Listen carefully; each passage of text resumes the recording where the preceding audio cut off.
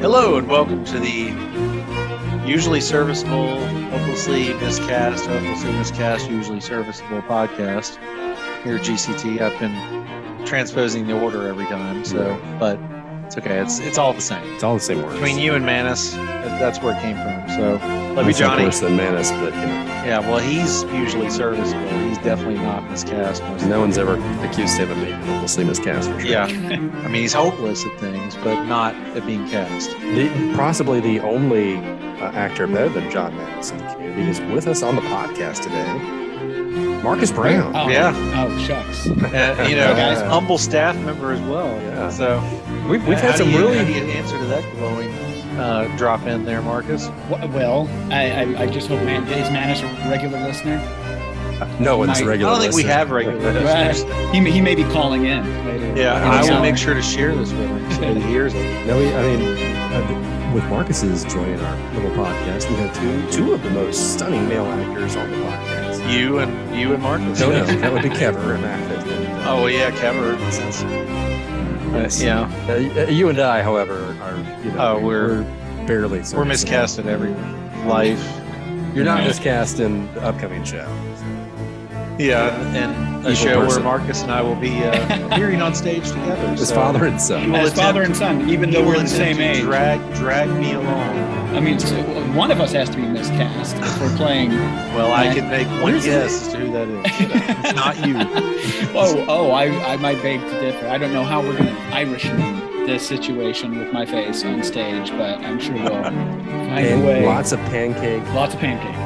I'm investing. It's our version of when Bright Star goes wrong. So, and maybe some Scotch tape. Just tape like your temples back. All fun things. Yeah, some strings. Yeah. I'm sure I'll learn all kinds of life skills. Absolutely. You didn't read the surgical part of your contract in the show? Oh, hey, if it's getting paid for it. So, yeah, speaking of getting paid for, so between you guys, we have, 2 of the 3 permanent staff members here at the theater. What's going on at GCT these days? Nothing. Okay. Woo. Fair enough. Marcus, do you have a different answer for that? Well, I'm in a situation where I get to do all my favorite things in a short amount of time. So over the season, I get to design, direct, perform, and tech all in the same season, but not necessarily all at this moment. We're kind of just riding out the COVID waiting time like everybody else right now. I wonder how many people would agree that tech is one of their favorite things who's ever been in the show. Only a tech director would say. Yeah, someone who's actually performing the tech and is not, standing. Hey, move one foot, hold. Yeah, my favorite main thing. But you've been on both sides of that equation, so you know the joys and the pain. It's true. So, but yes, we did shift our season around a bit, thanks to our friends at the COVID Institute. But we are still providing all of the same shows that we had planned. The history of the United States abridged is now shifted back. February 17th. Yep. So 17th. Originally going to open here this weekend, wasn't it? Last weekend. Okay. So and that's been shifted back. And Bright Star is now going to happen near the end of April and beginning of May. So in between, outside Mullingar got jumped up to March 17th to 27th. That's right. And Marcus is directing the productions. That's right. We get to now open on St. Patrick's Day, which is pretty exciting to me. Yeah, very fitting. We will maybe for that show have 3 Irish whiskey and what's an Irish beer? What's an Irish beer? It's your favorite? Of course. We could make car bombs right here at the car bombs. Yes. Oh, nice. Some Boilermakers. Yeah. Your IRA. And then we can have Irish cuisine, which means we put everything in a pot and boil it for 18 hours straight. We're gonna skip. I will have made something at home spirits, that not food. So. A little rare bit stew. Yeah. We're gonna some bits. There you go. Sell little bowls of green peas. So yeah, then Mullingar, Bright Star, which is going to be fabulous, and then close the season still with 100 Days. Yep. So that's been shifted back a week from the original date. So if you saw it on the website a few weeks ago, it's slightly different than now, but it's still roughly the same time frame. So Okay, so what's next on our docket here? As I get a spam call right in the middle of all this, of course.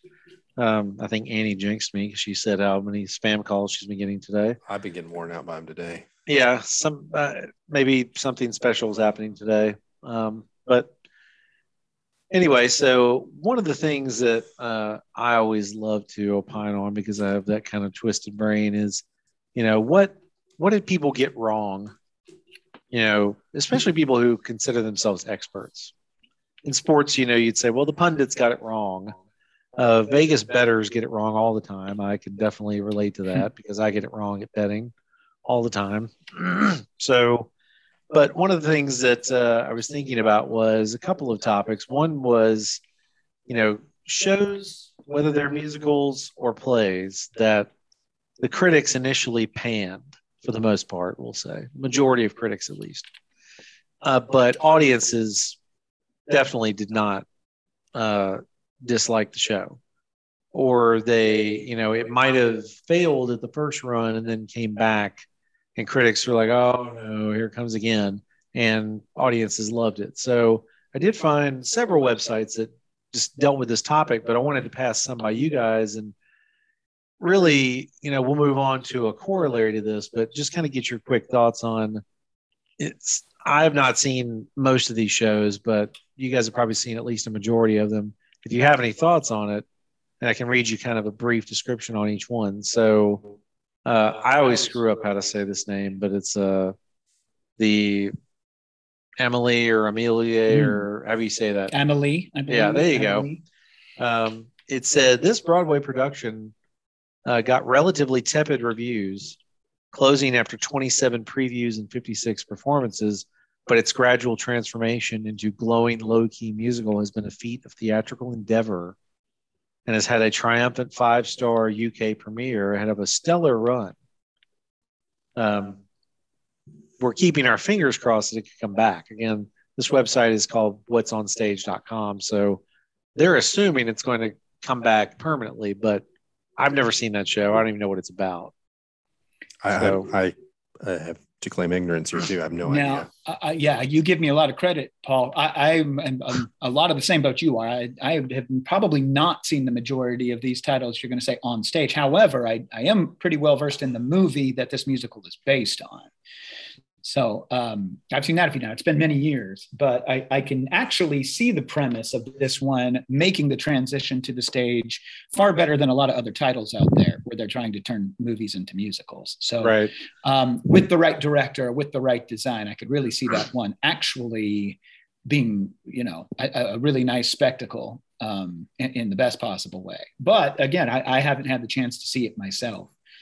So is this one that audiences ended up loving more than the critics had assumed they would? Well, yeah, they're saying that the critics panned it, and that audiences it's getting a second wind, and audiences are coming back to see it, at least in the UK. So now another one that was it had on the list was Merrily We Roll Along.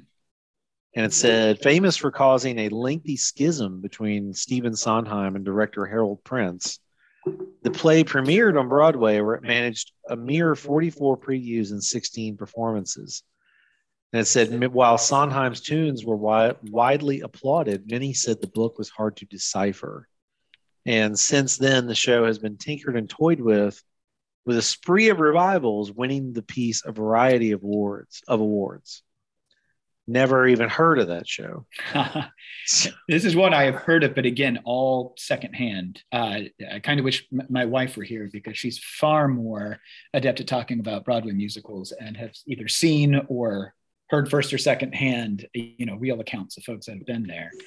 But no, I have heard very good things about this production. I want to say it was likely not the 1981 premiere of it that I was hearing about, though. I think it was probably been some of these revivals that have come up since then. You weren't hearing about Merrily We Roll Along and Sondheim when you were 4 years old? Well, not just that, but talking about productions of it, I'm sure have been. Well, I'm sure with Sondheim's recent demise, people who are big Sondheim fans, if they actually hear this podcast, they would be aghast that we sit here and go, what?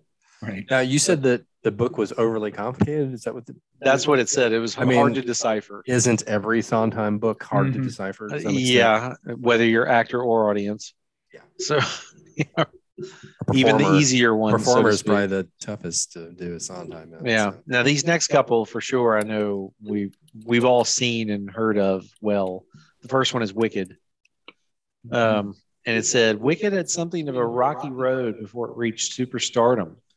And the New Yorker wrote, the show's 22 songs were written by Stephen Schwartz, and not one of them is memorable. Whoops. While the New York Times said, Wicked does not, alas, speak hopefully for the future of the Broadway musical. Ouch. Ooh. But the show has defied its critics as much as it defies gravity. Over 15 years on Broadway and more than a decade in the West End, and is still drawing massive crowds. It's a lovely show. I've seen it once locally at the Orpheum. Right. I enjoyed it. It's not one that I am dying to see a second time. But if someone were to be like, hey, do you want to go see it? I have a free ticket. I'd be like, yeah, absolutely. It's a good show. I mean, clearly its success speaks for itself.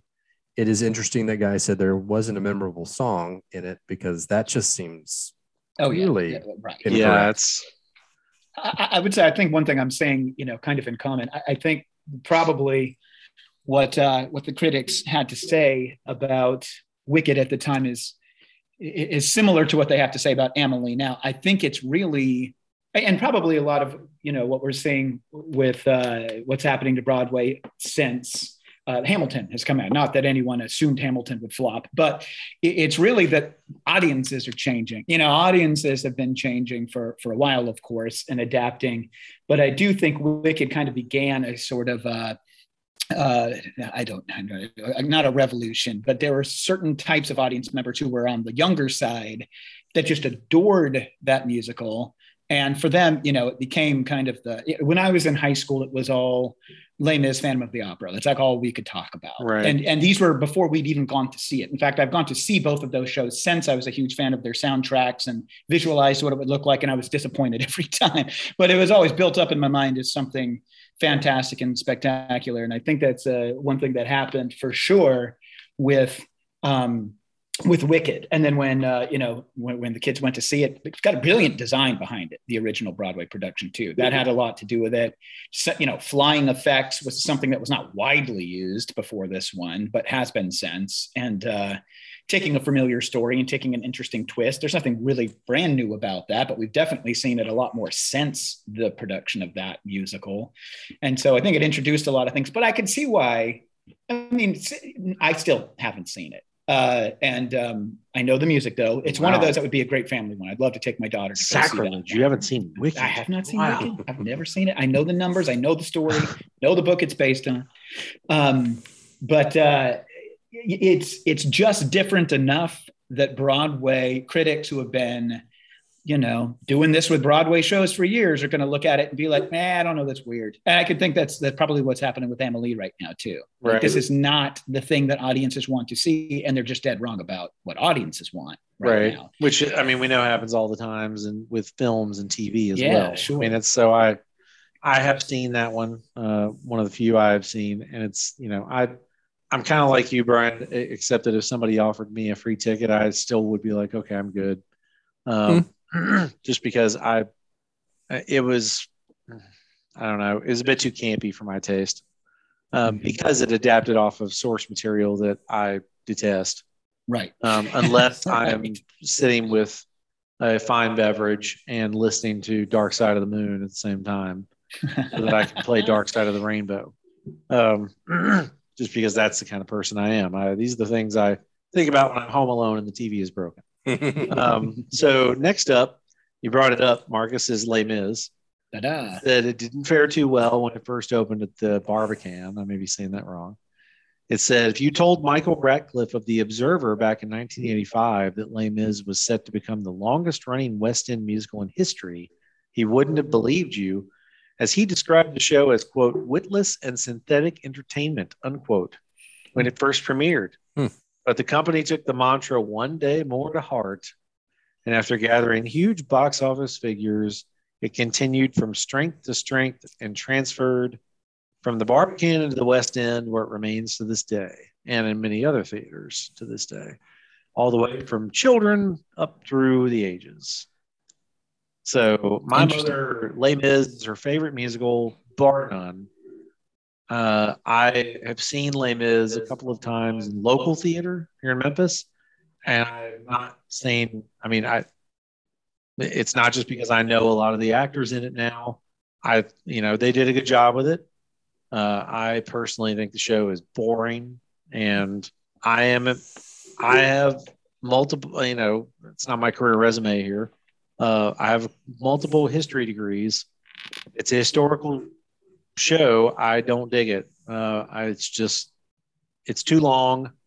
Some of the songs are very dirgy, and it's just.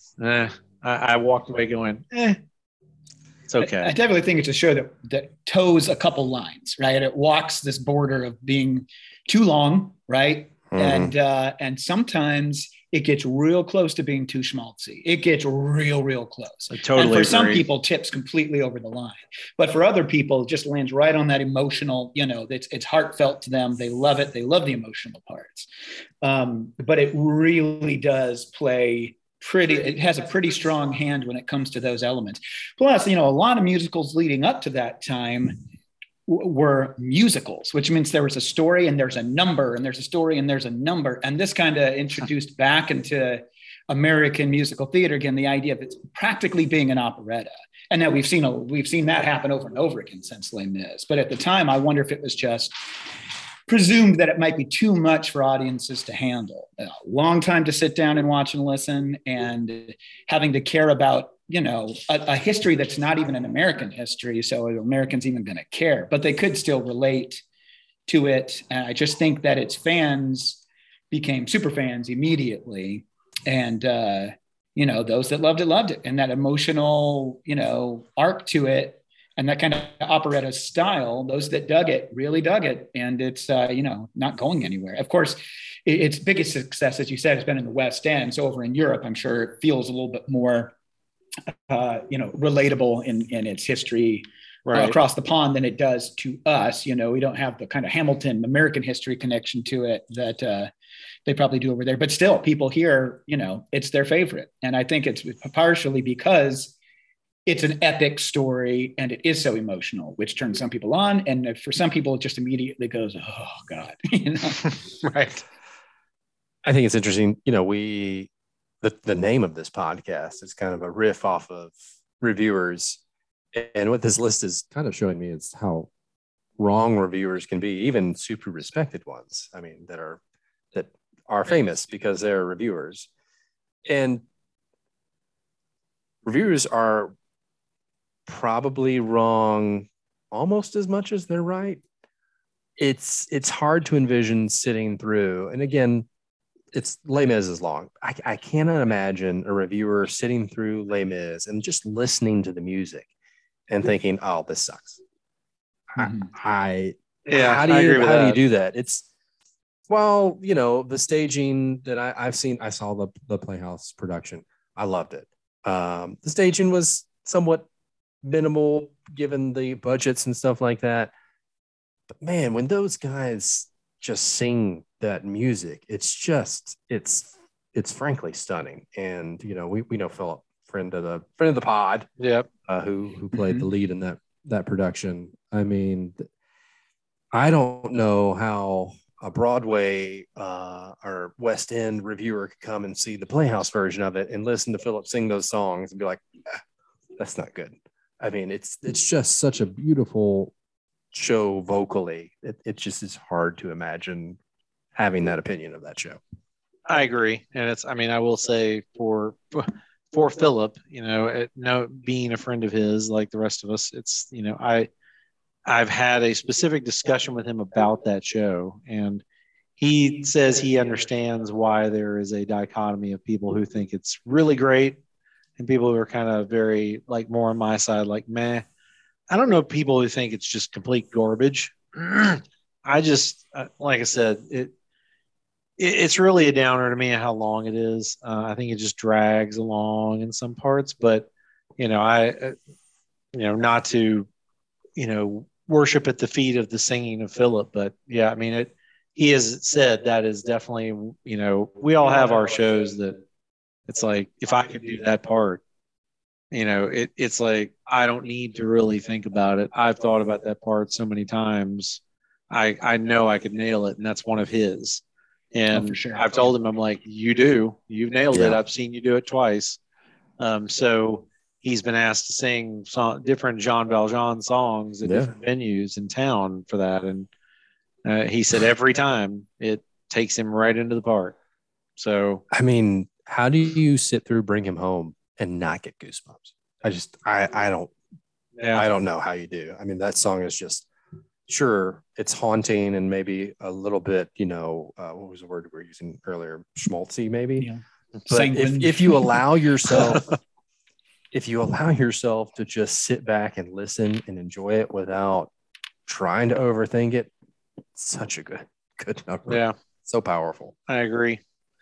So here's a couple more for you guys, and this next one I have not seen, but actually I remember my older sister went on a trip when she was 15 with my father and stepmother to Europe. And this was the first musical she said she ever had seen in a real theater, as she put it. And she said she was so confused by the whole thing, but thought it was cool to watch. And like I said, never seen anything about a production of it or anything. I can't really envision it is Starlight Express. She just said, she came back and said, of course, from a 15-year-old, said it's a bunch of roller skating. And at the time when she saw it, she had always been, ever since Grease, she had been an Olivia Newton-John fan. And she was one of the 3 people in America I knew who loved the movie Xanadu because Olivia Newton-John was in it. She said it was like Xanadu on roller skates. So she liked it, but, it was kind of like she didn't understand it. So the article here says critics didn't mince words when it first premiered on Broadway. Frank Rich of the New York Times saying the show was, quote, and he used the same word here, a confusing jamboree of piercing noise, routine roller skating, misogyny, and Orwellian special effects. The experience is about as involving as standing on the sidelines while other people take one of the lesser rides at Disneyland, unquote. And the article just says brutal. I've not seen Starlight Express because, frankly, it's quite hard to stage. Right. It's a commitment. I just imagine rollerball on a stage. I will absolutely say, if I had the opportunity to see Starlight Express, I would absolutely want to see it, to see the spectacle. And of course, literal train wreck, or just absolutely. I'd be waiting for the skating races. When are we doing the wheelbarrow? I don't think that a critic said a word wrong in that article, but Bride was saying sometimes critics are wrong. Well, it depends on what you mean by wrong. I think they might be getting wrong what the audience reaction or what the box office success, quote unquote, might be. But I would probably get in line to see it too, simply because, in our very, zennial, ironic, sarcastic way, we just kind of want to go see, we want to see how they pull it off, one, and then second, probably just laugh at it. It's funny that she relates it to Xanadu, because from what I understand, the stage production of Xanadu is just one big satire of itself. Like, it is very self-aware about how culty, and by that I mean cult following. Well, that would make me want to see Xanadu. Stupid, because I love Rocky shows Horror, but self-aware, completely self-aware about how ridiculous it is. And I don't think Starlight Express, at least originally, was meant to be that, Right. And you're saying Xanadu, you've heard, just kind of leans into that. It leans into it. Right. And that, to me, I love that kind of message, because it's like, we're fine. You think we're really campy and schmaltzy? We're going to own it. We're going to lean into it and say, we farted on stage. Yeah, right. Come watch us do it. If I were to get my hands on a production of Starlight Express, I would probably do it, but completely go in that direction. And maybe just really oversell how serious it is. I don't know. But, Cats on Wheels was just nothing that I thought would really be successful. So is that really on the list of ones that they got wrong, as in that it was hugely successful? Because it's saying it's still, it still has successful runs all around the world. Yeah. Yeah, Lloyd Webber, he Yeah. gave us some very interesting pieces of theater. I mean, that's definitely, if that's the case, that's definitely a polished turd of gold. So here's the last one. And I will say this: I'd rather see Starlight Express than Cats. Oh yeah. Totally. Yeah, that's not even. I've seen a couple productions of Cats in my life, and here's like that one. I mean, I don't know. Maybe it's on the list. Maybe I shouldn't say anything yet. Cats. You can watch it and be very impressed with what everybody accomplished in that, but still walk away going, "Oh Lord." Well, we did. I don't know if you were even here on staff yet, Marcus. No, we did a pod last year before, when we were really in a salty mood, and so we closed for 6 months. Cats, the movie on HBO Max. Oh wow! I went back and I've heard some of your episodes, your earliest ones, but I missed the watch alone. We had that playing in the background the whole time, and every few minutes, one of us would look up and go, "Oh my God, look at!" Like, why are they doing that? Yeah, it's good times. I was like, if this is what cats really do, this is why I don't have a cat. So. It's enough to watch a cat lick itself all the time. But So here's the last one. And this is one, I'll say this theater, at least lately, last few years, has a complicated relationship with. Uh-oh. Brian's immediately going to react. Uh-oh. The Crucible. Uh-oh. Oh, yeah. And here's the article. And while certainly not the favorite of anyone studying English language, it turns out The Crucible wasn't a big hit with the critics either. When it first premiered in 1953, they were largely hostile. Even Miller himself thought the production was too stylized and cold. Ooh. And Jack Gaver from the Dallas Morning News saying it was, quote, interesting at times, but nevertheless a bore, unquote. After it says a rejigging and some directorial changes, the piece still went on to bag the Tony Award for Best New Play. The Crucible does run in theaters all around. I'd say probably mostly community theaters these days. GCT's put it on multiple times, right? No, we've just put it just on the one. Yeah. Well, it felt like multiples. This theater is, I'd say, a complicated relationship with that production.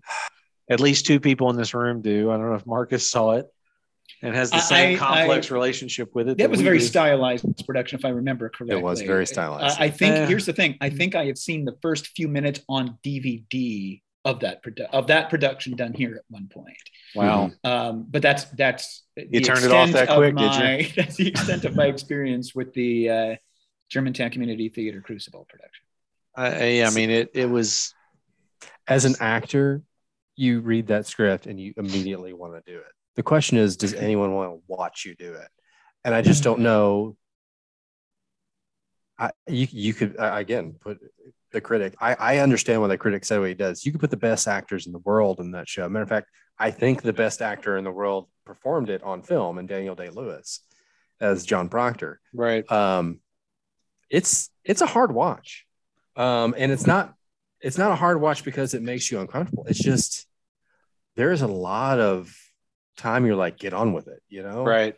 The show, I think, could stand to lose about an hour of what it is. Easily. If you shorten that show to 145 to 2 hour runtime and cut a lot of the frankly unnecessary stuff in it out, I think there's a really good show in there. I do think it is freaking too long. Well, and people have done. And granted, I don't think they're really supposed to. Most people that get their hands on it and do heavy editing that put on pretty interesting productions never truly get the permissions they're supposed to do that. And I don't know what kind of, I don't remember. I have directed this before as a high school theater director and teacher.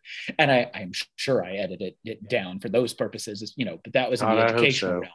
But I honestly don't remember the stipulations that Miller himself or the rights company have put on it, but it's probably one of those that they want you to stay very true to the script. But I think that could also be its downfall, just like you said. Yeah, and I'm sure Miller and other people would say, oh, you just don't get the meaning out of all of it if you cut this or you cut that. I mean, I will say, again, as a student of history, I that is a time period and event area. Well, I'll say an event time frame in history that I love. I devour material of several books, podcast series. If I see it, I'm going to download it and listen to it, even though I've heard it over and over. But that said, seeing that show, and I had seen it before GCT and was not impressed, and I saw it here, and it really didn't. And I'm not just saying this. It really didn't have anything to do with the actors or the director or the way anything like that. It was just, it's so.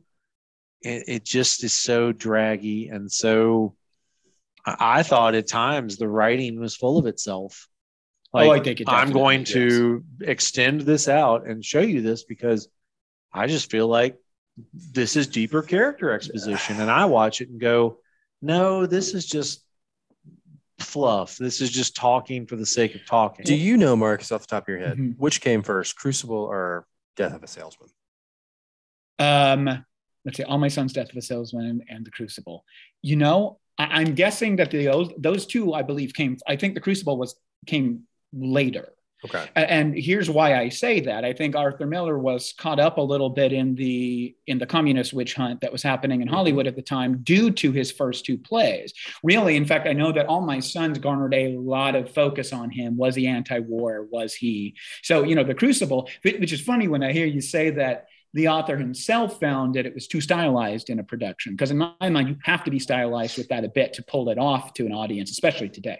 But it in fact is a piece that was his response to, what he considered to be the witch trial. Yeah, McCarthyism. Right, of the McCarthy trials.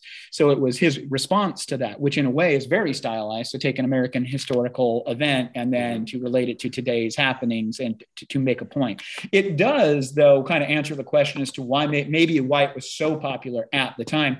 The people that were in the theater and on the left side of things and that were trying to be artistically minded and were probably a little bit more on the socialist side of things than others at the time, probably loved what he was doing on stage with the message. And that could account for a lot of why it got such great attention among artists and it does say Death of a Salesman premiered February 10th, 1949. Okay. So at the Morosco Theater in New York City, and The Crucible premiered January 22nd, 1953 at the Martin Beck Theater. Yeah. I personally think that Death of a Salesman is the best piece of American theater ever written. I feel that strongly about it. It still holds up with its capitalistic themes and, the themes of family and failing as a parent and trying to do the best by your kids.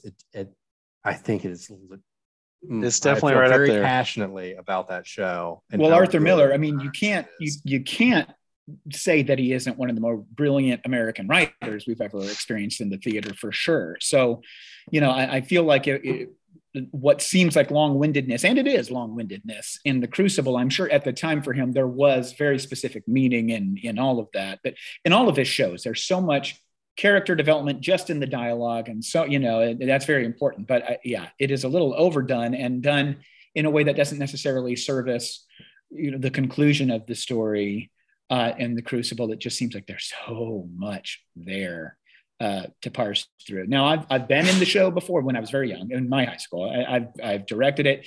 It lands in that same kind of category, I think, with Our Town, where the further we get into, and there's a wonderful production of Our Town happening right now. This is not to say anything about it. I love the show, but I know so many people don't. I'm glad you enjoy because it. Of where it. My boss, I'm glad one of three critics in this room agree. Colin Robinson loves that show. He loves it so much, especially when they have talk backs with it. I absolutely detest Our Town.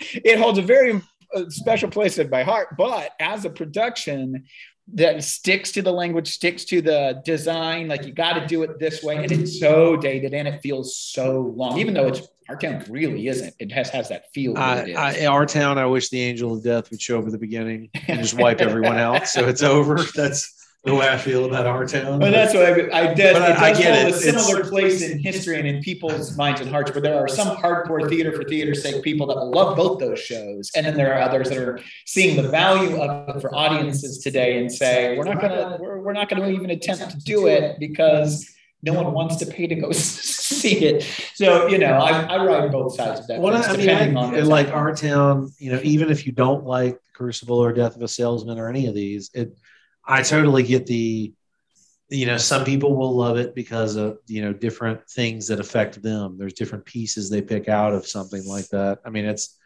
like, everybody's got something like that, whether it's, again, some piece of creative art out there, whether it's actual drawing art, a film, a show, a book, anything like that, where something sticks in your mind. I mean, for me, like we were talking earlier about Les Mis, when you hear Bring Him Home, it gives you goosebumps. I mean, to me, Phantom is always a show. I loved the music even as a kid.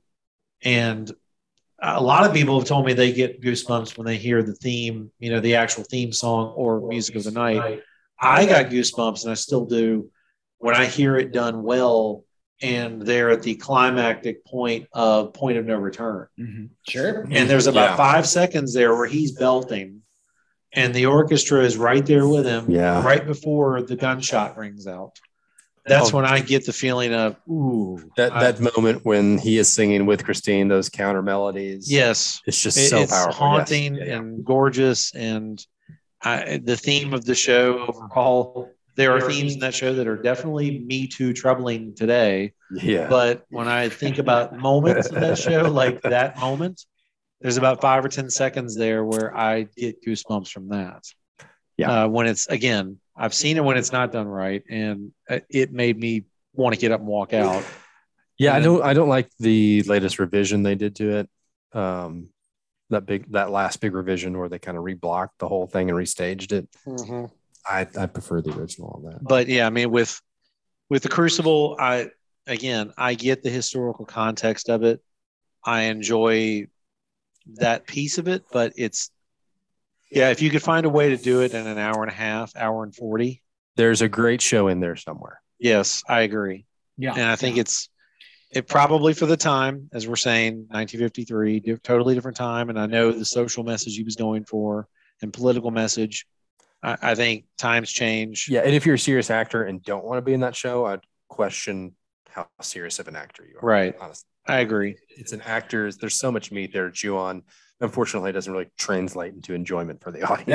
That may be a lot of its exactly. problem. It's a little bit of a exercise in self-pleasure, I think, for a lot of actors. Yes. So on the similar theme, Brian, you had some Broadway shows that are about to get adapted into movies, or that's have recently right. been adapted to movies. So what I would like to ask you guys, I'm going to give you a list of shows that are Broadway shows that are now going to be adapted to movies. And I just want your opinion of, I'm there opening night. I will maybe see it. That is when it's free on Netflix, or no way, no time. So never. Some rapid fire responses to these titles. Okay. Cool. So the first show I've got for you is Cyrano. And Cyrano, right. Normally, me personally, I'd be like, no way, never. However, this Cyrano will be starring Peter Dinklage, who was in the show Off-Broadway in 2018. Because he's in it, I will see it when it comes on video on a streaming service. Otherwise, I would say hell no. I have actually, that is one of the few works of that time, going back to high school days, and we were supposed to read books, and I didn't read many of them. I did read Cyrano. Mainly because I love the movie Roxanne and Steve Martin's adaptation of Cyrano with Roxanne. That was probably all of our actual introduction to that. Right, exactly. Story, right? And so that forced me to think, I'm going to read this someday. And in high school, we got assigned it. And I was like, oh, great. I'll actually read this one. So if it was not Dinklage or someone like him in that role, I would say, no, I'm good. I'll see it, but for the same reason. And I've seen some live stage production, and that's another one that can be really weighty, long, and crazy. But I loved it when I saw it because of the production, because of the cast. And so because it's someone who I really respect and would love to see a performance of, I'll buy my ticket. Number 2, and this is the first of many of these examples. It is a show that was originally a movie that was then adapted to a musical, and now is going back to a movie as a musical. It already sounds bad. Yes. Emma Thompson is attached to this one. So I don't know if that might weigh into you, but Matilda. No. Zero interest. You know what? I even loved the book as a kid, and I like Roald Dahl's writing, but I didn't like the movie adaptation. I liked the Broadway musical well enough, but not enough that I'm going to run out and get my daughter. Saw the version when it came through the Orpheum, directed by our own Christina Hernandez at Riverdale Elementary School. That's right. So, you'll be seeing that musical seeing quite a few times. Hope you enjoy it. I'll be in line for that one, but I don't think I will rush to the theaters. Yeah, the movie version, no, I'm good. Referencing a show that was on your list, Wicked is coming to the big screen, starring Ariana Grande. Zero. Yeah, definitely zero. The fact that they cast her, I may be dragged there by my wife and daughter. I'm not sure, but no, I would not. I'm not showing them on purpose. I won't be there. That one. And hey, I have as much respect for that movie as I really did for the musical when it came out anyway, which means not a lot, but I bear it no ill will. But I'm not spending my money on purpose. No. Maybe if Ariana Grande was not in it, I might be interested in seeing it when it streams eventually. But I just am not a fan of Miss Grande. So me either. I'm going to give that a miss. So this is actually being made into a series on Netflix by our good friend Ryan Murphy. A Chorus Line. They're stretching the story of Chorus Line over multiple episodes. So it's Fame 2022, essentially. Yeah. As a limited series? Yes. I might.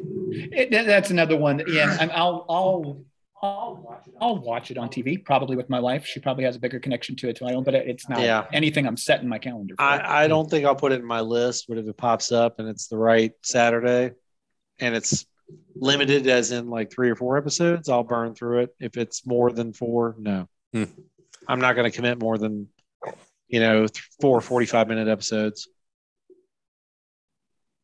How do we feel about Beautiful, the Carole King story? No. Zero. Tom Hanks producing, but I don't see. I'd rather watch a documentary, quite honestly. Yeah, I'm good. I'll pass on that one. Okay. My wife said the production was gorgeous. The music is great. I'm sure as a musical on stage, if you're a fan, that it would be worth it. But no. I just don't dig her music, so that's I mean, that would be like, okay, we're gonna do a musical and then do a movie version all together in rep of, I don't know, some rap artist or some country artist other than old school country. Hey, we've got the Martina McBride story. No, I'm good. Thanks. Same thing. Kind of in line with musicals no one asked to be put back on screen. Guys and Dolls. No. No. Zero. Less than zero. Oh boy. I'd be about the same interest level as I was with West Side Story, which means I'm gonna duck and cover and stay away from my other theater friends that gush and be like, Marcus is running for cover. Shots fired. And with that, gentlemen, I hate to do it. I have to bow out for the rest of the episode. I look forward to returning. Marcus has family obligations. I got kids to go pick up. Yep. No, we get it. So we'll start earlier next time. Right. Get them children's. All right. Yes. That was fun. So thank you for joining us. I will see you all very soon. Hopefully everyone is alive and driving tomorrow. So unfortunately, one of the 2 great actors on this podcast is dropping off. So Brian's left. No. Anybody's still listening? No. Everyone just tuned out, but we have more shows to talk about between you and you, Paul. Little Shop of Horrors with Taron Egerton, Scarlett Johansson, and Chris Evans. Yeah, I saw a picture of Chris Evans on your computer, and that's almost like Marcus is having a hard time just walking away with that. Yeah, it's special to me, but I don't think that a new movie can improve upon my memories of my experience of the Moranis version. That's where I'm at. I don't know that I want to. It's similar to the Roxanne Cyrano thing to me. I don't know that I want to flush the memory out or add to the memory with that. Cyrano is different because they're actually doing the real adaptation of Cyrano, not a modern take. But see, Marcus, this one with Little Shop, I don't know. Probably not. I'd say probably not. Okay. Another one of the, it was a movie. Let's make it a musical and let's ship it back to a movie as a musical. Mean Girls. No, I never saw any of the original. I just didn't have any interest. I know you saw it on Broadway. Yeah, we were actually right? talking about this specific show before I actually looked at this list. I didn't know it's going back to a movie. But I was dragged to this show on Broadway with my wife. It was not something I wanted to see, but she was dead set on seeing. And then, I mean, to go back to, again, it's a dumb question, but to reconfirm, the original movie of this was a Tina Fey project, correct? Tina Fey did the. I think she wrote the original movie script, though. It was her. I think she had the story and she co-wrote it, I believe. Mm-hmm. I could be totally wrong on that, but I mean, I love Tina Fey's writing and her content and stuff. I still just had no interest in that. Maybe that's coming from a gender perspective. I don't know. I just. Well, Mean Girls was not marketed to us, but. Yeah, I mean, yeah. I totally saw the appeal. I just didn't have interest myself in it. I do think eventually when the rights are released to the show, I do think it would do very well here. As I do agree with that. And that will be something we will certainly be looking at doing whenever we can do it. Yes. The next show. Oh, no. I'm just going to go ahead and say no, I see it. Yeah. Never. Give it a 0. Go ahead. Fiddler on the Roof. No. It's one of my least favorite shows of all time. Way too long. Too long. Among the other ending things. Is such a meh. Yeah, thing. It's the ending. I've always had trouble with the ending. Is the issue, and I know a lot of people love the music of Fiddler. There are very few songs, in my opinion, in Fiddler that are good. Sunrise, Sunset, clearly. If I Were a Rich Man, the rest of the songs are. Yeah, to me. You don't dig Matchmaker? No. I do not enjoy Matchmaker. I will say I have a very thin parental connection to Sunrise Sunset because the first show my older son Carson ever did was at Farmington Elementary here in Germantown, and it was a review, and he tried out for the show, got in, and then tried out for solo parts and got a couple solo parts. One of them being the groom in Sunrise Sunset. So I always think of that song fondly. Mm-hmm. And that made me want to go watch the movie version of the show. And I was thinking, when is this ever going to end? First, when is it ever going to get to that song so I can actually go, ah? And then when can I turn it off? Yeah. So, yeah, 0 interest. Yeah. A show that you mentioned earlier, Merrily We Roll Along. Made into that's starring Ben Platt, which, of course, was in the Pitch Perfect movies, which kind of then, I think, pushed him towards starring in Dear Evan Hansen. Right. I believe, was he in Dear Evan Hansen, the movie version? Is that correct? I think he was. Yeah. That was another movie that kind of flopped. Yeah, exactly. Hasn't he gotten the people say that he has a reputation of being a dick? I don't know. I thought I'd heard that, but that's just a complete side question.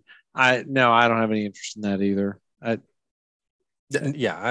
It's in general. I understand the genius of Sondheim and how hard it is to perform Sondheim and how difficult it must have been for him to write that stuff. Me personally, it's not something I enjoy listening to. Yeah, I mean, Sondheim, it's always been Sweeney Todd or bust for me, and I got to be in Sweeney Todd here at GCT. Yeah, with our very good friend Kever, and yeah. I still tell him, even though there were challenges, we'll say, with that production,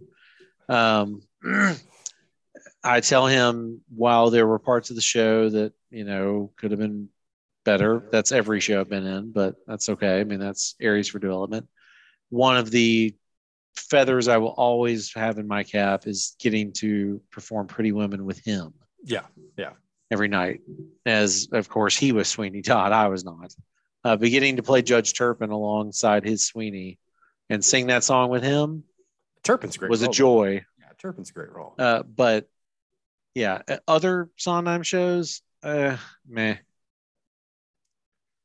Next show, Once on This Island. It's a show I had no knowledge of. Never heard of it. Um, It would be And then- brand new as a movie to me. my wife directed it when she was a teacher at Whitehaven. Okay. Her high school did it, and and again, Whitehaven high school production, I really enjoy it. It's an hour and a half show, no intermission. Got some really cool music in it, some really cool imagery and stuff. That's one that I personally would watch on streaming. I'm not going to run out. Let's be honest, I don't go see a whole lot of movies in the theater. I tend to just wait. Well, to be fair, you don't have the chance either. You have two young children at home. That's true. Be very, very. I see Cautious. Jake Gyllenhaal. Jake Gyllenhaal in our next movie. He's attached to star in Fun Home. Yeah, I mean, I've heard of that one. I have not seen it. I guess because he's in it. I mean, I like him as an actor. I might watch it when it comes on streaming. Definitely a streaming one for me. Fun Home is one of the more powerful shows I was able to see on Broadway. Probably top 3 as far as just from a powerful show, not a pure enjoyment show, but like just one that definitely makes you think after it. I don't know if Jake Gyllenhaal can sing or if he's really fit for a musical, but I understand when you take these Broadway things and throw them on the big screen, you need names. And so, he's got a big effort. The Les Mis and Phantom movies definitely proved you don't need to be able to really sing that well. That's true. Hugh Jackman aside, everybody else. This is one that I've not seen. Don't know anything about. It's a musical called The Band. Never heard of it. So yeah, I just saw 3 women. I said, please tell me this is not the 18th Little Women adaptation. No. I was going to vomit on your computer. So no, I would say I probably would not see that unless it was highly recommended by someone I trust. Right. The Color Purple, again, another one that was a movie, right? Yes, and then adapted into made it into a musical, and then they're putting it back on the silver screen as because I think Danny Glover and Oprah Winfrey were in the movie. Yeah. Oprah and because it was a book first. Yeah. Before that. Yeah, based on the Pulitzer Prize-winning novel by Alice Walker. I remember for some reason what stuck in my head is, and I know obviously the source, what the subject material is about. I remember I guess my mom had the book. I read the first couple of pages out of curiosity and put it down and said, yeah, no. I just, it's, and it's not because it's tougher source material. It's just, I just don't really have interest in seeing that. Yeah. Here we go. Uh-oh. This looks very unpromising. This is another one. Should I say 0 now? No, this is one that I will absolutely. Oh, okay. This might be the only one of this that's not Moulin Rouge that I will see opening night. Okay. What is it? It's a show that's on our schedule already. Okay. Originated as a movie, went to Broadway, and now it's going back to the movies as a musical. Spamalot. Yes, I'll see that too. Yeah, I may not be opening night, but it will be pretty soon after. Now, okay, so here's an interesting question because we're both well versed in that one. Yes. And I know you've probably watched Monty Python and the Holy Grail way more times than I have. Uh-huh. But I've watched it enough to know a lot of the dialogue. Mm-hmm. What do you think? What would you put the DraftKings, FanDuel, win bet odds at that you will walk out at least mildly disappointed? Mildly disappointed. I'm sure I will be mildly disappointed, but generally, I think I would be happy walking out of that movie theater just to be able to see that. It'd probably be a better bet to say, will you walk out and have a comment that is, okay, that was better than either a production of it I've seen or the movie, the original movie? I would say the odds of that, just knowing you, are probably at least plus 500. So I don't think big underdog. I do not think. Let's just be honest here. I don't think I will walk out of that and say, man, that was better than the Broadway show. I don't think there's any possibility. But given the budget and limitations that the Monty Python and the Holy Grail had, as far as, from a production standpoint, I think there's a very strong possibility I would walk out of that movie saying, if I had to sit through Spamalot or Monty Python and the Holy Grail, which one would I rather sit through as far as a movie perspective? I wouldn't be shocked. Again, assuming that the adaptation is done well, I wouldn't be shocked if I say I'd prefer to watch Spamalot. So it might be at least an even bet, -110 both ways. Yeah, I think so. I mean, I'll say this, and this comes from the curmudgeonly. I sat through all of the garbagey Star Wars prequels in the theater. Mm-hmm. I really hope they don't CGI the shit out of that thing. If they do, I'm going to be very disappointed. I'm not saying don't use any.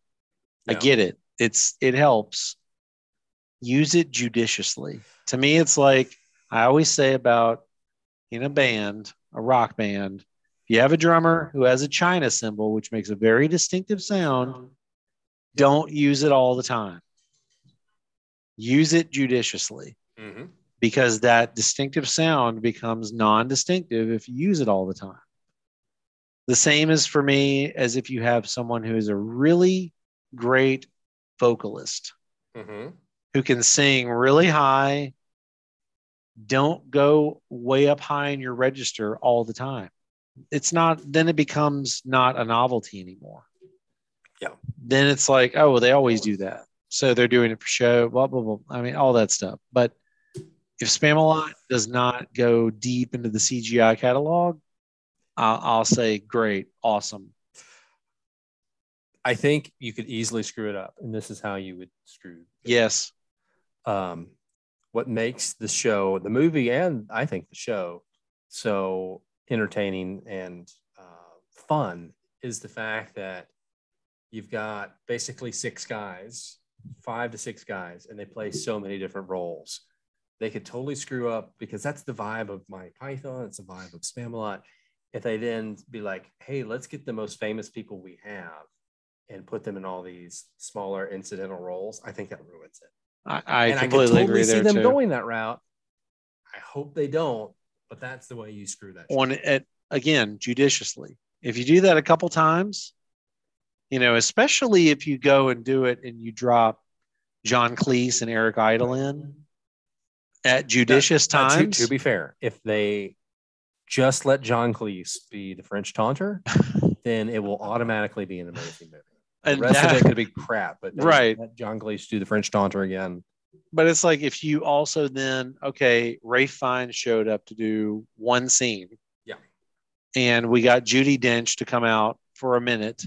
Yep. If they do that 2-3 times, great. If you do that 30 times, I'm going to have a real problem with it because then it's like, oh, we assembled this ensemble cast of people who, Tom Hanks showed up and put on a British accent. And oh my goodness, Ariana Grande is playing the part of the Lady of the Lake. Right. If they do that kind of stuff, that's going to turn people off. Yeah. And the final one I have for you is a show that we have discussed multiple times and have a very, I would believe, hostile relationship to. It's not The Crucible, is it? They're remaking The King and I. Oh, yeah. Well, I mean, I'm going deep into the negative integer catalog for this one. Yes. -1 million is my interest level. I like what the producers of the show has said. That a remake is reportedly in the works with, quote, a contemporary and diverse perspective. Oh. I mean, so it wasn't we enough. know that the white savior aspects of King and I are quite problematic. I think it's just to show you just put the dirt on and let stay buried. Yeah. Why you try to dig it out and then put the lipstick on the pig. Why is this show the Jason Voorhees of Broadway? Why does it keep coming back to life? It wasn't. Wasn't it bad enough that we had the Jodie Foster remake? Yeah. Like 20 years ago? Why? Wasn't it bad enough that we had Yul Brynner as the king. Yeah. And at one point, didn't we have a movie version with John Wayne reportedly as the king? He was supposed to be the king in a movie version, is what I thought I heard. Like, are you kidding me? Even Yul Brynner. At least Yul Brynner was bald, I guess you could say.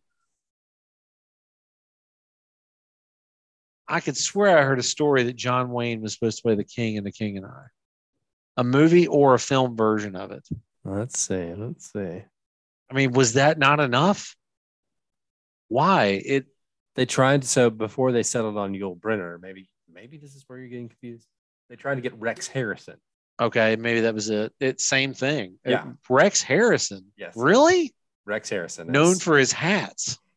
As the Asian king of Siam. Yes. Yeah. I mean, no. Why? So, I would say overall, you and I appreciate the theater. I work in theater. You're on the board of a theater. Of these list of 17 musicals I just given you, the people that, again, they're making these shows for us. There might be like a handful, 2 to 3 that we might actually watch in any capacity, and the rest we're going to give a pass on. That's bad. Yeah, that's not good. I mean, it shows you how much disposable money is still out there in the first world context. I mean, I'm not going to get into a political statement here, but why? Yeah. I know you have to put content out. Yep. Just like this theater has to put content out. I feel like there's so many ways to put content out, even if you say it's not original, because we don't do original shows here. We take shows that are existing and put them on here. Absolutely. We can still find enough to do multiple seasons in a row that are, I think, invariably interesting and attract audiences of all types. And we don't have to include just stuff that we believe to be crap. And by crap, I mean stuff that audiences won't come see. Yep. So you and I are going to do a quick take through this line. If we had to put money on the following statement, this movie will be a wise financial investment for the studio. Okay. We'll go back through these 17 and just yes or no, will it be a good financial investment? Yes or no? And it might be none. No. No, I would agree with no. Matilda. Close to even, but Matilda, again, close to even, but no. I say no. Wicked. I say yes. Possibly. I don't think it's going to make Ariana as much Grande, while it would push us away. She's got that appeal. Yeah. Okay. I'll say on the positive side of the ledger. A chorus line. It's on Netflix, so the pressures are on Netflix. Same. Yes. I still say no. Beautiful. I think so. Beautiful. No. There's enough boomers out there. It's close, but no. Guys and Dolls? No. Little Shop of Horrors with Taron Egerton, Scarlett Johansson, and Chris Evans. No. Still not enough star power. It might break even, but it's not going to be close, but no. I just completely skipped that one. So Mean Girls. No, because there's too much original material that's contemporary. Fiddler on the Roof. No. I think that one may have a possibility just because of so many people's love of the show. Only if they can find a way to make it an hour and 40. Yeah. Merrily We Roll Along. No, absolutely not. No. Once on This Island. Nope. Only if they can keep the budget way down. Only you can fool enough people into thinking it was never anything before that. Yeah. Fun Home. No. The Band. No. That's a no for me. No. The Color Purple. That one I would say has a chance. Has a chance to be successful because it has a chance. Spamalot. A chance. I think a chance, but if I had to put money on it, I'd say no. If I'm a studio exec, I don't greenlight that. Yeah. I'll tell you that. I'll go see it, but I don't expect many people to see it with me. Yeah. And The King and I. No. I mean, absolutely again, not. Minus 1 million. minus a Google. I mean, I don't care what they do to it. Unless they completely rewrite the show, it's not going to be socially acceptable. Well, how about this? What if they? How would this sound for if we were tapping into our right wing side of our brains? What if we said, "Hey, we have a reimagining of this. It's called The Queen and I." It doesn't. It still doesn't address the racial problems with the show. You're correct, but it ain't woke. At its core, this is a white savior project. I don't know how you can change the show to not make it a white savior. Well, I mean it. Yeah, I hear you. I agree. And not it be recognizable as The King and I agree completely. It's because if you take too much away, it's no longer The King and I. It's a completely different piece of content. Yeah. Which is, hey, that's probably better, but you don't have the name recognition, because if you use The King and I, that's clearly what you're using as a backbone for the project. It just, if anything, it proves to me we are still at a point where everyone belabors this, but I'll say it again, Hollywood especially, but the creative world seems to be starved of new IP. Mm-hmm.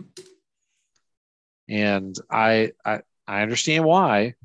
Ideas are tough to come by, but I will say, as a person who has never finished a writing project, started a few, but you and I are about to start one and finish it. That's by right. God. You finished some occasionally. I can't say I've ever even done that.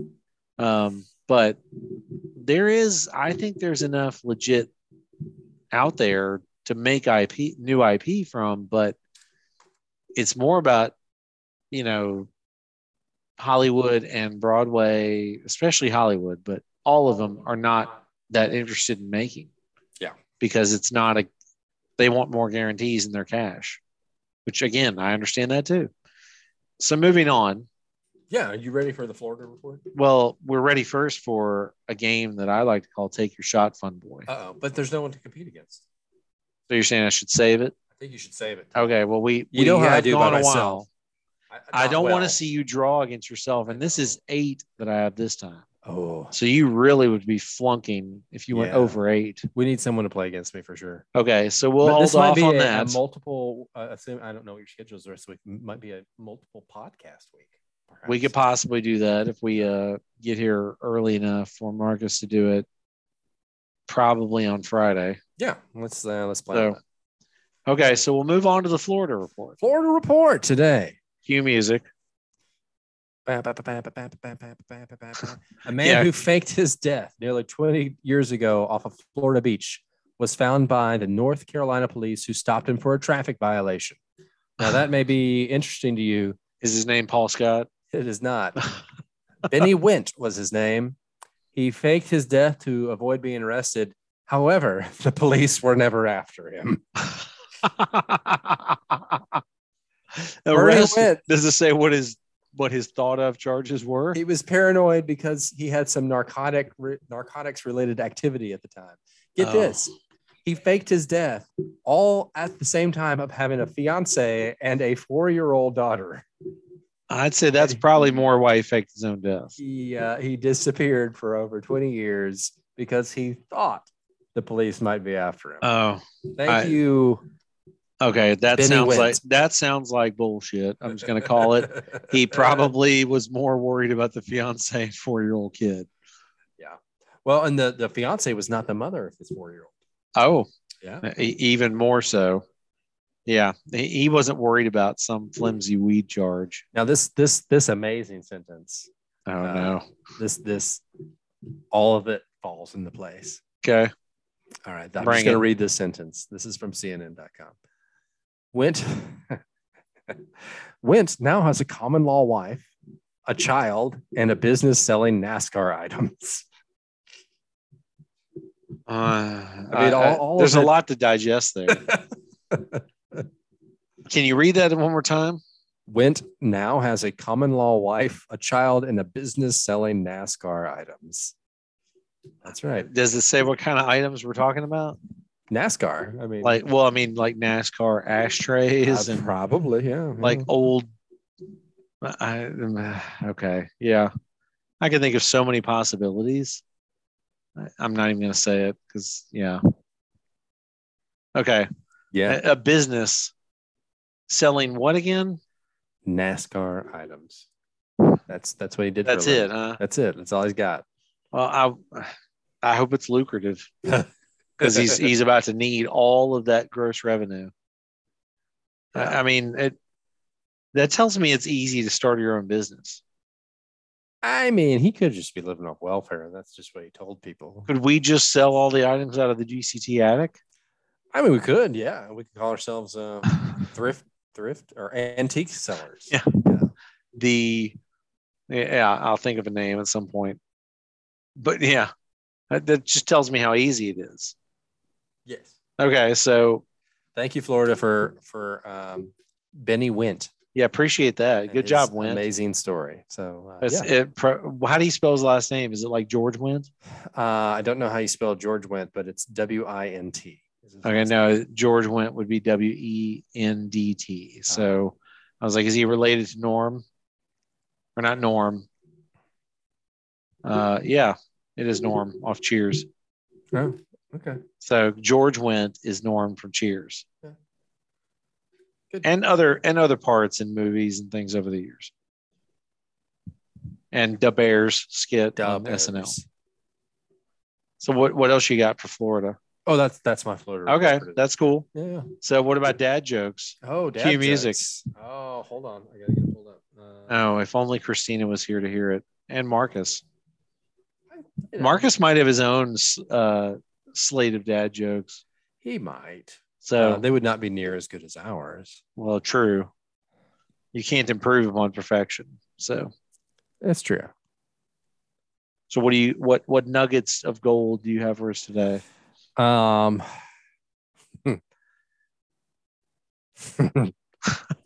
dung beetle walks into a bar.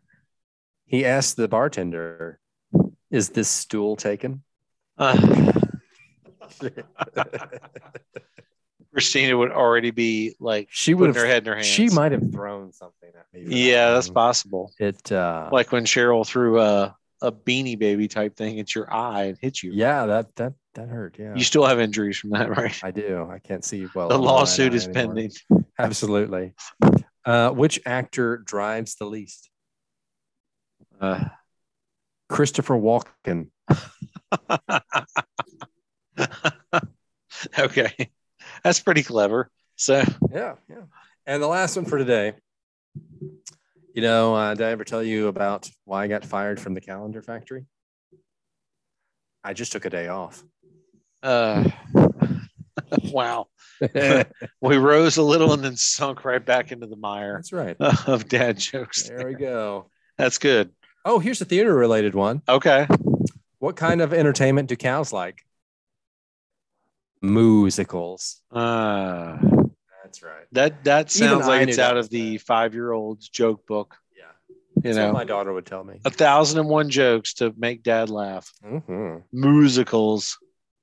So the onomatopoeia that's buried in there. Mm-hmm. So I guess that's an onomatopoeia. I don't remember. Maybe it's a gerund or a infinitive phrase. Gerunds. I like gerunds. Yeah. So a past participle. My 11th and 12th grade English teacher would not be impressed with me right now. Yeah. So moving on to closing rants. What do you got today? I know you got something. Closing rants. I'm trying to think what has upset me. I know I've got some. I always do. Something we talked about earlier. There are now a record 559 scripted television shows. Scattered. And scattered is the actual appropriate word for... like scattering your seed. I mean, it's ridiculous how many different services these things end up on. I don't know how or why we need this many, particularly... these things are not cheap to produce. I mean, you got these SAG rates and, the producers rates and all this stuff. I don't know how anyone can make a show. And basically, to some extent, almost every show now is like for a very specific audience. Right. The days of the MASH finale, like 70% of the country watching that thing, it's over. That's gone. Even the highest rated NFL games are, nothing compared to those audiences. So you get down to these levels of who and how many people are watching these things. Something you and I both watch a lot is wrestling. As good as some of the wrestling product is, most wrestling shows on cable average less than 1 million viewers per show. It doesn't matter how good the show, who's wrestling on the show, they still aren't going to get 1 million viewers. Yep. It just seems like there's a whole lot of wasted money going into producing all these shows. And let's be honest, so many of the scripted shows these days are not very good. If we could just concentrate more on quality rather than quantity, maybe that's the route to go. But again, I got no dog in that fight. It just seems ridiculous to me that we have so many shows that are vying for our attention on a nightly basis.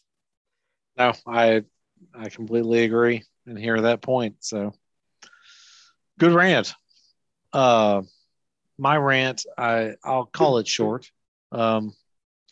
It's something I know I've ranted a little bit on this sort of theme before. Commercials.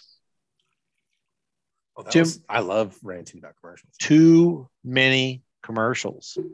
I've said that before, especially with sporting events. So I'll start with that and say this is a two-parter, but again, I'm going to make it short, I promise. The first part is, especially if you are running a sporting event, and my older son is majoring in sports broadcasting at a major university in Texas, and has explained to me what he's heard from his professors already as to why they take so many breaks, especially like a football game or something like that. And I know they all have built-in breaks at certain times. I get it. But it's have some situational awareness. If it's 1 minute left in the first quarter and a team punts, don't take a break. Because I, as a football watcher, know that they're going to run 2, maybe 3 more plays, and it's going to be the end of the first quarter. And you're definitely taking a break there, which I get why. Don't take a break with 59 seconds left in the quarter. Just go. I'd rather you take a longer break at the quarter and just get all your money then. And then just start the second quarter, because I know you have 2 breaks. You're not going to insult my intelligence by coming back from break, running 2 plays and going, all right, we'll take a break. And then the next, you come out of that, and I know you can't predict injuries or anything like that, but the first play, somebody pulls their, 4th toe on their left foot, and they're on the field down, sitting, and they say, we'll step away. I know that's because a lot of times, especially in the old days, they didn't want the TV still sitting there staring at an injured player because it's not respectful to the player or his family. Mm-hmm. Get it? You don't have to take a break. Hand on something else. And so my son has said, well, that's because they have so much material for a game. And what if the game goes to be a blowout and now you have no more material? Okay. Why is that a bad thing? Why don't you just riff about something else? I'd rather hear them do what we do and just say, you know what, I'm out of material, and be like, I was driving to the stadium today, and drivers in this town suck. Yeah. I'm not from Phoenix, but the drivers here just suck. They go slow as hell. They don't signal when they change lanes. I'd laugh about that. It's like, okay. I kind of get what you say, and I've never thought of it that way. I've just assumed that, kind of going back to what I said about there being so many entertainment options, Netflix, Paramount Plus, Peacock, whatever, blah, blah, blah, blah. since the invention of the DVR, let's just throw it back there. There are very few things that you can make a human sit through a commercial and watch anymore. Right. And live sports is one of those things. So they squeeze every ounce of the ability because they know you're not. You may go grab a drink or whatever out of the fridge, but you're still going to be back. And to some extent, you are a captive audience. You're not hitting the plus 30-second button on your remote because you can't. Right. And you don't want to. Because you want to watch it live, you can't tape the game. You are an actual captive audience, and those are so few and far between anymore that they just wear you out with commercials for those. And along those lines, this is the part B of said rant. And you've ranted about something very similar to this before. Is stop showing me the same effing commercials over and over and over and over. I totally understand. And a big advertisement, I'll make up, I'm not making up the companies, but I'll just throw some out there. Coke, Pepsi, McDonald's, Taco Bell, Frito-Lay, any of those types of companies, giant companies, they have the money to spend millions of dollars for ad revenue. And say, we know that if we advertise on the, wild card weekend games of NFL and we just saturate the audience, it's going to get some people to go and buy the spicy quesarito with buffalo meat in it at Taco Bell. Or it's going to go get to buy the new quadruple cheeseburger at McDonald's that we're offering for a limited time only. Whatever it is, I'm obviously making those up. But stop showing me the same ad over and over again. And some of this was brought on by a rant from another podcast that is actually a popular podcast that I listen to. Is the idea ours aren't popular? What's that? You saying our podcast is not popular? Well, it's not as popular as this one. I'll say that. It's just undiscovered. Yeah, we are a diamond in the rough. That's for sure, and totally undiscovered talent. But they brought up, the host is from Boston originally and said the Applebee's ad with the Cheers song in it. That just insults him because it's like nobody at Applebee's would know your name. And if they do, you go to Applebee's way too much, buddy. Absolutely. And he said in there, I'm sure Applebee's is a fine restaurant. And I'm going, no, it's not. No. It's not. You can get some very average chicken fingers and some other stuff there. You can get food poisoning there very easily. Exactly. Last time I went there, I've not been in probably 8 years. The only reason I went was because I had a gift card for Christmas. I was like, well, okay. It's funny you say that. Carson got one for Christmas too. I was mad about it. There was like a roach in my drink. Oh. And I didn't find it until like after I drank the drink. And what did they offer you? Another gift card? Just to they gave me my meal for free, so I didn't get to burn through the stupid gift card. We just gave it to somebody because we weren't going to go back. So. One, it's like you feel obligated to use it in some way. You just gifted it. Yeah, I just gave it. So it's, but yes, that ad struck me because Applebee's. I'm not from Boston, obviously, but Applebee's, that it was like you're using a classic song to act like Applebee's is. I want to go where everybody knows your name. First of all, I hope they don't know my name at Applebee's if I ever end up there. There's like no restaurant that I would feel comfortable with them knowing my name.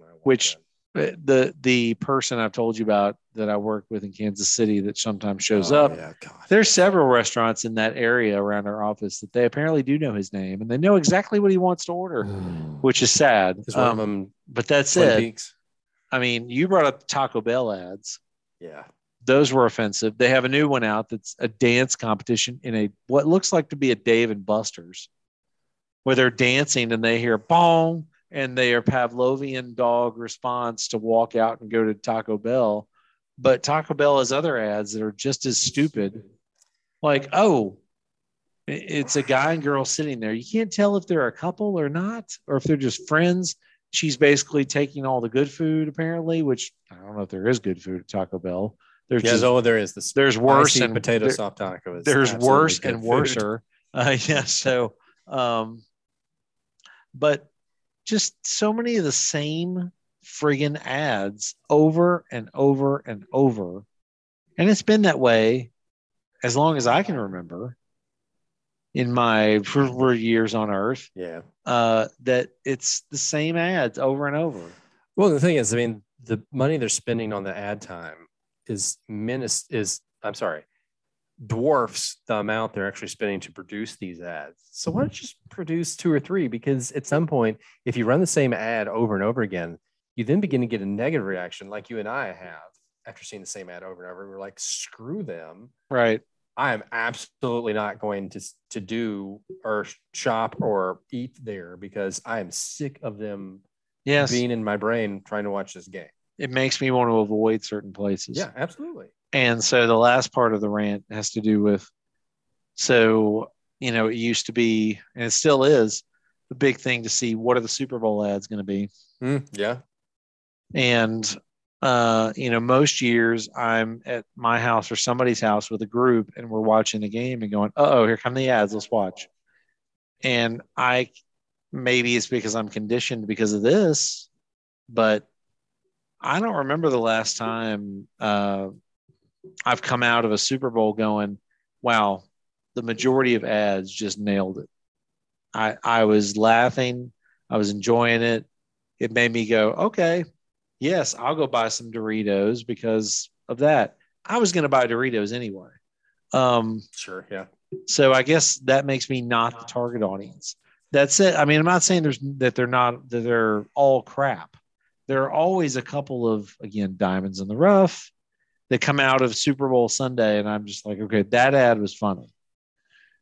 I just don't, if I was a big company, I would at least question the rationale of, do we really want to be spending $1.5 million per 30-second spot in the Super Bowl for this? Yeah. I mean, I know it still gets a huge audience and it should, but is it really helping? Well, yeah, I mean, particularly the brands that does Coca-Cola need to advertise anymore? You can't explain to me why they would. They have complete brand recognition, brand supremacy, and brand market share. Why do they need to run an ad? Right. We know what Coke tastes like. We know where we can get it. Do we need to be reminded? I mean, I will say the exception of that would be when you're sitting in a movie theater before the movie and they do the Coke ads. That makes sense because then you want to go, oh, I'm thirsty. Let me run. Which creates a Pavlov's dog type response to go, oh, I need a soda. Yeah. But are you doing that at home? Do you watch a Coke commercial at home and be like, oh crap, man, I got to run to the grocery store right now and go get a Coke? Yeah. At the very different, right? At the most, what you're saying is, oh, do I have Coke in the house or not? I don't. Okay, well, shit. I don't have it. At the most, you'd say, oh, I do have it. And you go pour yourself some. Well, you already bought it. Yeah. You're still not the target audience anymore. You already bought it. They already have you on the hook. They're not introducing anyone new to Coke. Right. General, I mean, Coca-Cola, what is that product? What are they selling me? A drink? Oh my. I just would think that the job, if anything, to try to think of the other side a little bit, I would say I would have to think the job of an ad executive or an ad creator or an ad developer is so difficult these days. Yeah. The same as trying to come up with original IP for movies and creative projects like that, because it's like with songs. I mean, I remember I've read articles over the last, I'll say 10 years that say how many new songs are really out there. There's only so many chords on a guitar. There's only so many, patterns on a piano. There's only so many this. That's true. And some of them, you're going to get to a point where we're already at that point. Some songs sound like another song. Yeah. It's the way it's going to be. But it's slightly different, and you're just going to have to accept that. And with ads, I still think that I believe, and again, this is from someone who's never done that job and doesn't sit down and design ads for a living and have to sit there and think of it for my well-being and my family's ability to eat and pay the bills, there's got to be tweaks on what have happened before, where you can say, okay, we're going to take this. We're not going to take something that was popular 50 years ago or 20 years ago and just make it ours. We're going to take some of the original root of it and turn it into our own, where we did adapt off of source material, but it's still new. I know there's a very, very fine line of that, but so I guess I'm saying I'm trying to see both sides of it, but the idea being the original idea being, why so many ads? Mm-hmm. And this comes from someone who sounds curmudgeonly and remembers the days like you do of you watch like a sitcom on TV and there would be a commercial with 3 ads in it. Yeah. And then you're back to the show. Yep. These days, I feel like half the show is ads. 30-minute show on average has... Is it 22 minutes right now? Between 19 and 22 minutes of actual programming. I mean, just to hear 19, the credits. So, which is bullshit. So you're basically taking 2 minutes out for credits. Yeah. So let's say it's 19. So 19 of 28 minutes is content. Yeah. Or even 19 of 30. Yeah, 19 of 30 is actual content. 11 minutes of ads and 19 minutes of entertainment. So less than 2/3 of it is original content. Yep. Good times, man. Good times. Yeah. Again, I get it, but I don't get it. Yeah. It's me just going, so I'll shut up. Hey, guys, if you message us before, and you can message the following email address, which is EXEC at gctcomplay.org. Again, exec at gctcomplay.org. If you message us prior to February 4th, if you'd like to go watch Jackass Forever with Paul and I on the Late Show, message us and we'll buy your ticket for you. We'll buy a ticket for you and your friend. So let's see if we have any listeners out there that enjoy the same things we are and want to come enjoy some truly trash movies with us. Again, that is exec at gctcomplay.org. And of course, the first person that emails will be the winner. And I will say 2 things to that. Number 1, Brian threw it out there, so you will all sit next to him. And secondly, let me just put a caveat. I have veto power over certain people. Because of social distancing, you will be required to sit in the row in front of or behind Paul and myself. Yeah. But it could be a free date for you and your significant other. So yeah, and not with us. The ladies love Jackass. It's not a date with us. That's for sure. No matter who you are. That's right. So you got till basically 2 weeks. Let's see if anyone's actually listening and loves Jackass like we do. Yeah, that's dynamite drop in there. There you go. That broadcasting school has really paid off. That's right. So yeah. We will be at the theater with imbibing happening before, during, and after Jackass Forever. Well, and the main reason we're asking you to come is so you can drive us home after. Yeah, that, and I would love to hear that.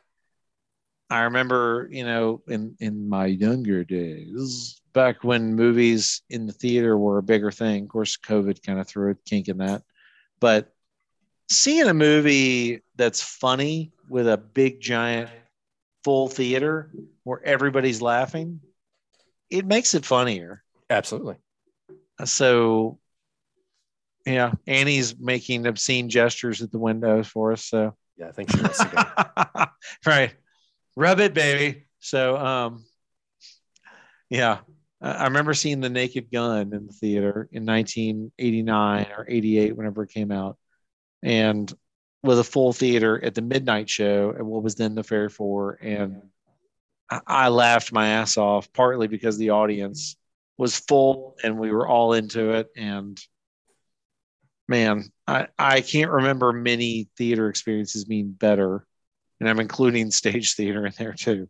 So, but yes, if you want to help us fill the theater and sit closer to Brian than me, in front of or behind us. Yes. Your choice. We'll get and you drive us around. where we don't have to pay you as an Uber, then yes, please message wherever he said. Exec at GCT.com. So GCT.org. he can't even talk. So this is not even close to the state we'll be in that night. Sure, so yeah. 2 weeks from Friday, Yeah. we will be at the late showing at whatever the closest theater to the theater is. Correct. All right. Well, we thank everybody for joining. Thanks to Marcus, even though he bailed. We'll be back Friday.